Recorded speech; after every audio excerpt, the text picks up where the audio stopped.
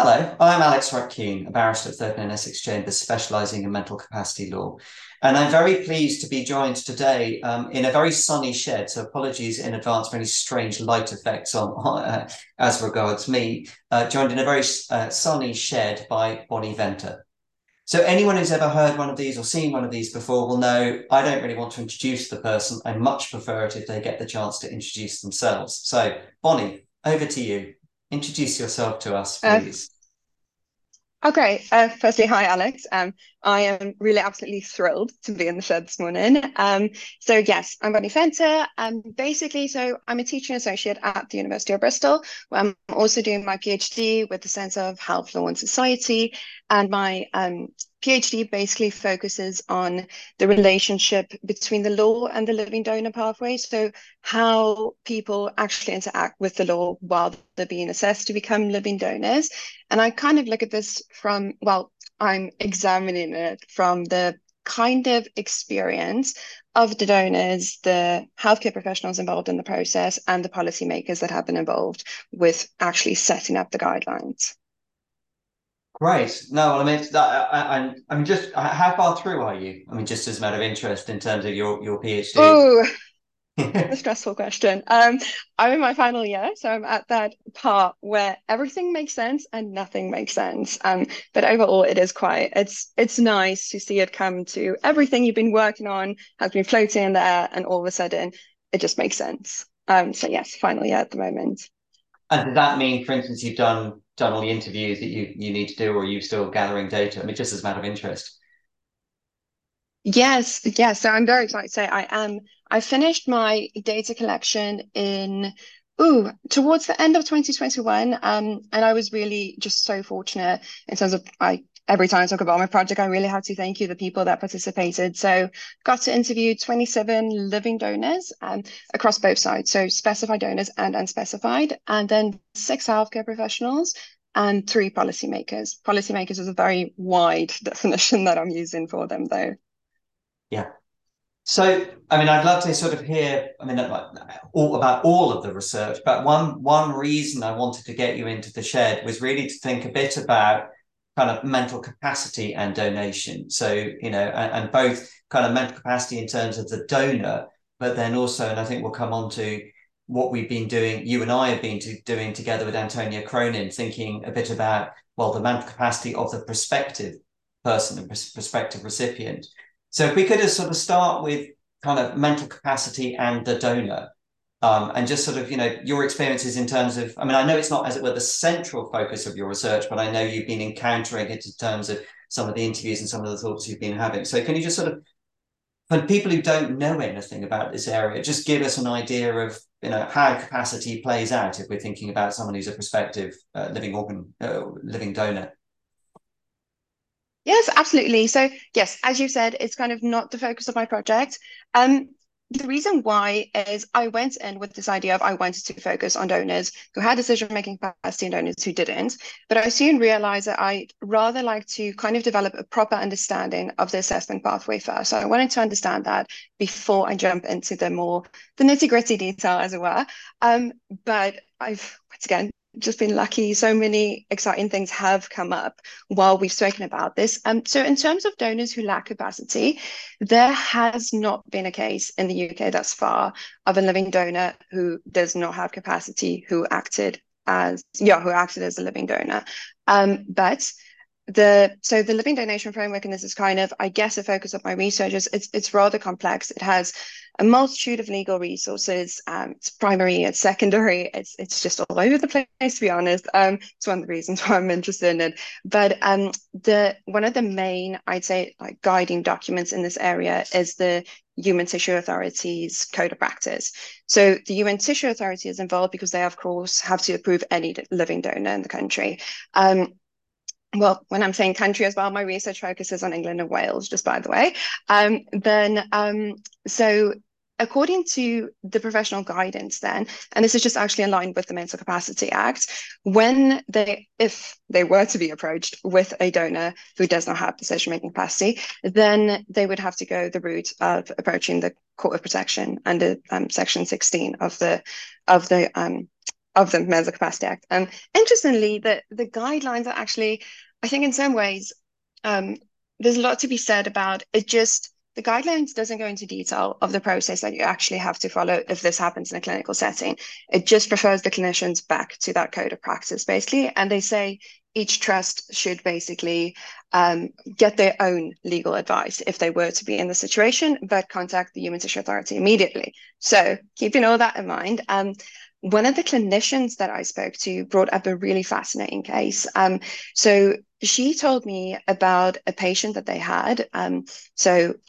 On the recipient side, though, so they have a recipient waiting to get an organ or waiting to get a kidney, and he comes to them with the suggestion of perhaps using his child as a living donor, his child as an adult. They are in their 30s. Unfortunately, they had a severe brain injury and they are completely dependent of care. And the donor asks, could they perhaps use his child? The recipient asks, could they perhaps use his child as a potential donor? And he comes with the typical arguments that we've seen in RE-Y and MC. That's about, of course, rather bone marrow donation, but the kind of idea of it would be in his child's best interest to be alive because, she gets so much joy of having him around. So emotionally, she kind of needs him. And in this case, it was just the clinician said explicitly when she went to her colleagues, they just said no. They didn't even further consider it. And I think the clinician in this case spoke to the transplant coordinator, which of course went to the guidelines and realized that, but when we have this, we should go to the court of protection or, if we want to consider it. And the clinician made the point of saying, a bit of frustration, I guess. Well, why didn't we do this? We have this route. Why don't we do it? It's not to say the answer would have been different, but it's rather the case of developing a better understanding of why we make these decisions. So, Yeah, yes, that was one fascinating one.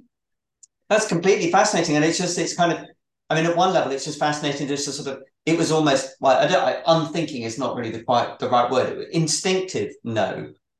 I mean, when why is this just not on the table? And I'm wondering, I mean, I don't know whether the clinician you were talking to was able to give any sense of why the instinctiveness of the no. Was it a kind of moral queasiness about exploiting, an adult with impaired decision making capacity, or was it? I mean, I just don't. Did you get I don't know whether you got a sense of what it was which was making them go help, or was it just, oh gosh, this is all too complicated? I think it's a bit of the latter, and maybe as well a bit of a well. I always think of case like it's a bit of well, it's just the way we've always done it. So Yeah. we kind of continue to act this way without questioning it, and then it's also just I think maybe a bit uncertainty. In the case as well, I know the mother was involved, and there was also the feeling that mom would probably say no. So why waste the time to start the process anyway? But at the same time, yes, there was just this no, and it seems to be. I spoke to other clinicians after that. It seems to just be the case that this is not even being considered. And I've after those interviews also got in touch with the Human Tissue Authority because I was quite interested to hear have they ever been approached, since the guidelines, if you read it, kind of tells you that well they should be your first contact if you do have this case, and they also confirm they've never been approached with any of these sort of cases. Well, that's particularly interesting because otherwise it might have been that you happen to come across a clinician in the one trust in the country which has a no instinct, but actually, if more to the point, if the Human Tissue Authority is meant to be your first protocol and they've never been approached, bearing in mind the Mental Capacity Act has been in force since 2007, that's quite a striking data point, isn't it? Yes, absolutely. As I am, I am excited about it. I would like to explore it further in the future. Yeah, yeah. No, I mean, and I think I mean, you flagged, and some people may or may not be familiar with them, that the case of Y and the case of MC, which, as you say, were about bone marrow and not about organs. I wonder just before we turn to look at the recipient side, could you just explain very briefly why, in those cases there seemed to, there is undoubtedly an argument which can be put forward that there is, donation can actually be in somebody's best interest, not just the best interest or the interest of the recipient. So just sort of walk us through for people who aren't familiar with the logic there about why that was considered to be acceptable. Yes.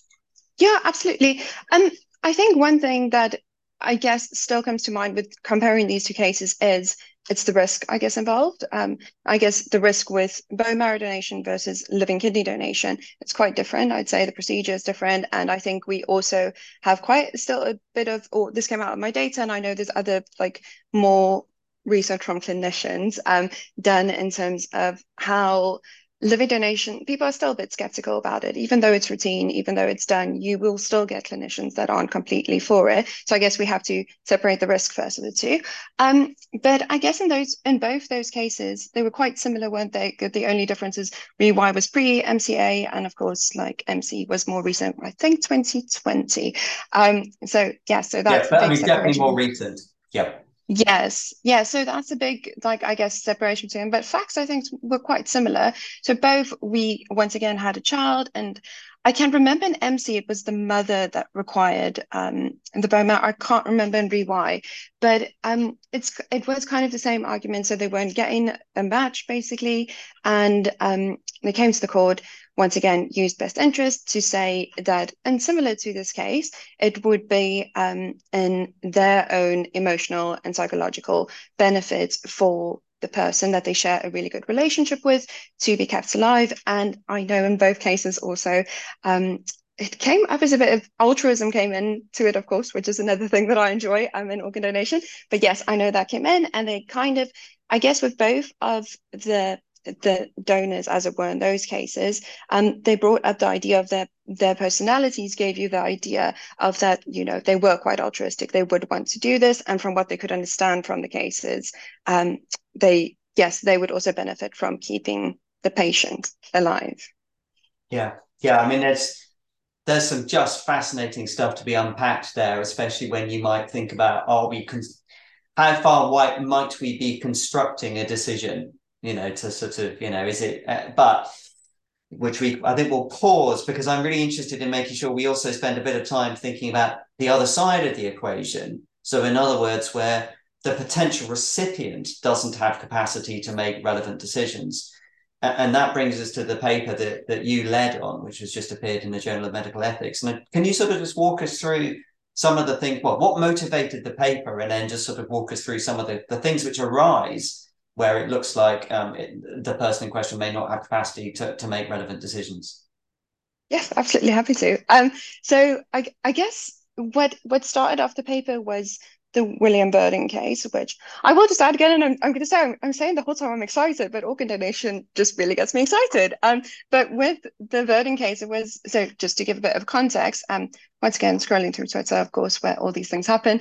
And this was I think towards the end of February, actually saw, and this was when I'll get into the details of the case now, but it all started off with this appeal for a living donor, didn't it? And then we realized that a case is coming in front of the Court of Protection, which is going to be based on whether a kidney transplant would be in William's best interests. I was once again fortunate enough to observe the whole case with the Open Justice Project. So yes, it spanned over 4 days, got to see everything.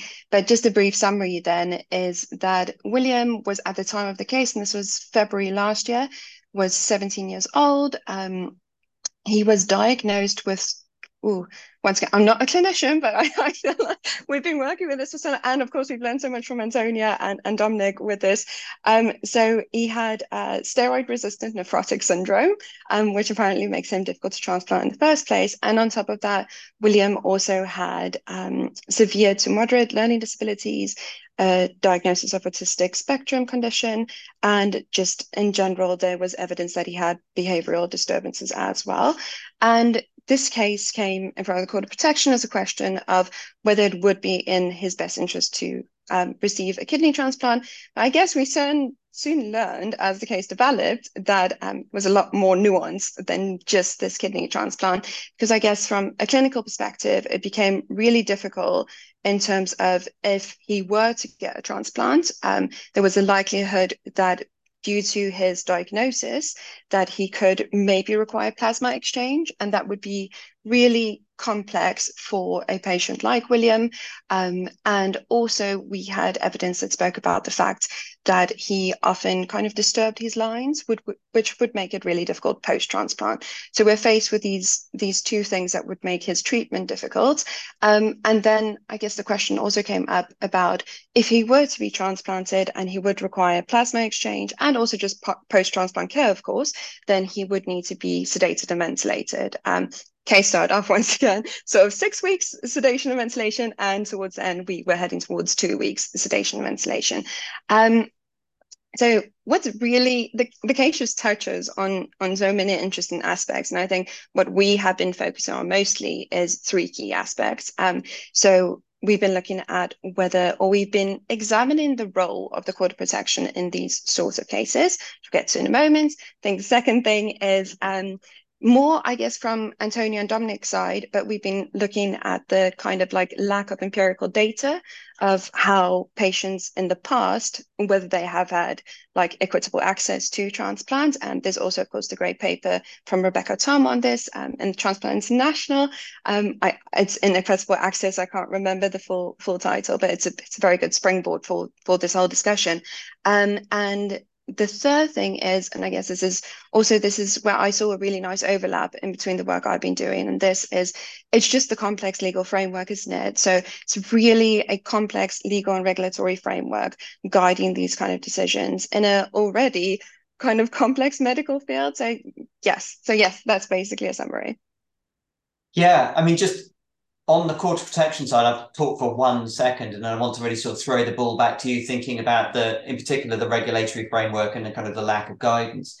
So I think one thing which certainly struck me I wasn't involved in the case, but one thing which really struck me was why exactly was the case before the court of protection? Because at that point, as you identified, there was no actual donor identified. His mother was fighting a very strong fight, and actually ultimately successful fight, to find a donor. So at one level, it's a little odd to think, well, why is the court of protection being asked to think about, is it in his best interest to have an organ donation, when actually there's no one out there and the court can't magic someone up? I mean, in reality, what the court was really doing was thinking, if we find a donor, would it be in his best interest to go through that? And as we talk about in the article, that might sound like it's kind of dancing on the heads of pins, but actually there's actually rather important kind of corollary to that, which is people shouldn't read that decision, the William Verdon decision, as saying, if you're having difficulty finding a donor for someone with impaired decision-making capacity, go to the court of protection as your place to find a donor. You can't.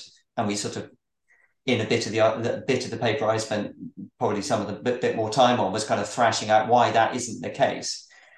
But just to sort of throw the ball back to you, and that it was so interesting, the work that you've just been describing beforehand in relation to the guidance around donors, and then the work you've led on in terms of thinking about, well, I'm a clinician thinking about somebody who might have impaired decision-making capacity, about their access to the list. Just sort of walk us through what's there, what isn't there, and sort of, where should we be going in that regard? Yes, absolutely. So I think what's really important there is, I guess what we're working towards with this paper, what we've been thinking about is just there's an absolute lack of a just like go-to thing for your day-to-day decision making, which is just easy to consult, which gives you a structured way to make these kind of decisions. So that's, I guess, our big goal. And why we're coming from that is because I mean, I often feel with these things like we obviously have legal backgrounds. You're just sitting there, and I was a bit like, oh, how many steps is there to consult? And then you're thinking about a clinician in a really like, in a busy working context which has to go through this. So I think in terms of that, so in terms of just the law, we of course have the sign off the Mental Capacity Act, and then we've got the Equality Act, we've got the Human Rights Act. Just moving down to that, there's a lot of policies as well going on here. So loads of stuff from NHSBT. When I'm saying loads of stuff, there's loads of like policies, but they're not directly focusing on this idea of when we're dealing with inequitable access and when somebody does not have capacity. So there's quite a lot of policies from NHSBT side, same from the British Transplantation Society side, course, we have international instruments in this area as well, the CRPD. And then we also have some, I guess, I don't want to say to a point less important, but we also have guidance from the World Health Organization, which do focus, or well, they do focus in some way. They at least say, we should not be engaging with anti-discriminatory practices. And I guess if you look at that framework as a whole, it has two purposes. So one is to guide us through of course, the informed consent side of it, which once again, we do have guidance, especially from NHSBT, but it's very general guidance. And it does take into consideration Montgomery, or that, it has been incorporated into it, but it doesn't tell us like step to step, step by step, how to approach this. And then the second part of, I guess, what we would say is the purpose of this framework is to basically make sure that we're not engaging in anti-discriminatory practices. And I guess something that's really important here just to mention is that with the paper, I like working hypothesis is just the fact that we're not saying that clinicians are at all consciously discriminating at patients. It's rather just a case of, well, there's this lack, and it could happen due to the complex framework. And we really just want to avoid that from happening. Yeah, and I think one thing, certainly from having been involved in the paper led on by Rebecca Tom as well, is one factor is that people, and in a way, I was thinking about it when you were talking about the prospective donor, people just go, well, this person doesn't have decision-making capacity, therefore it's a no, or got impaired decision-making capacity. And you're then thinking through, well, hang on a minute, why is that relevant? If it's that there's a condition which is giving rise to the lack of capacity to make the decision about, for instance, consenting to the implant, to the surgical procedure, if that condition actually means that the person's not clinically indicated for transplant, that's relevant. But if the condition's got nothing to do with their lack of capacity, then it's, as it were, completely irrelevant. And I think, certainly to my mind, one of the things which is striking is unless you've got something which really clearly helps people think that through, I think it seems to me there is definitely at least a risk that people inadvertently say, well, we're not putting this person forward because they've got impaired decision-making capacity, without really thinking through, well, how is that relevant? I mean, I wonder if that chimes with your thinking as well. Yes, absolutely. And I think what we can also highlight here is it's not just the case in the UK. We also, I think, we draw on a paper from the US, from Chen, I think, and it coincides with Rebecca's research you were involved with as well. I guess it seems from the clinical side, there's this assumption that when somebody does lack decision-making capacity, they can have poorer outcomes, or they can struggle more to basically, cope with the post-transplant kind of regime of taking anti-rejection medications, etc. But I think Tom's paper highlights this, doesn't she? She says that, well, firstly, there's quite weak evidence to support this ideas. So absolutely kind of chimes with the same thing. I think it is in Tom's paper where she also mentions, or where you all mentioned, the whole idea of that we should just assume from the start that somebody wants a transplant and shouldn't let this idea of whether they have decision-making capacity or not come into play immediately. So push that aside for first and just assess the patient. Oh, there's so much more to explore and unpack. But Bonnie, I normally try and keep these to about 20 minutes, and I've allowed us to stray a few minutes over because this has been so rich. Thank you very, very much indeed for your time. And I'm going to put a link to the paper we've just been discussing, and also to some other relevant papers in the page accompanying this video. So thank you again for your time, Bonnie. Oh, perfect. Oh, thank you so much for having me. It's been great.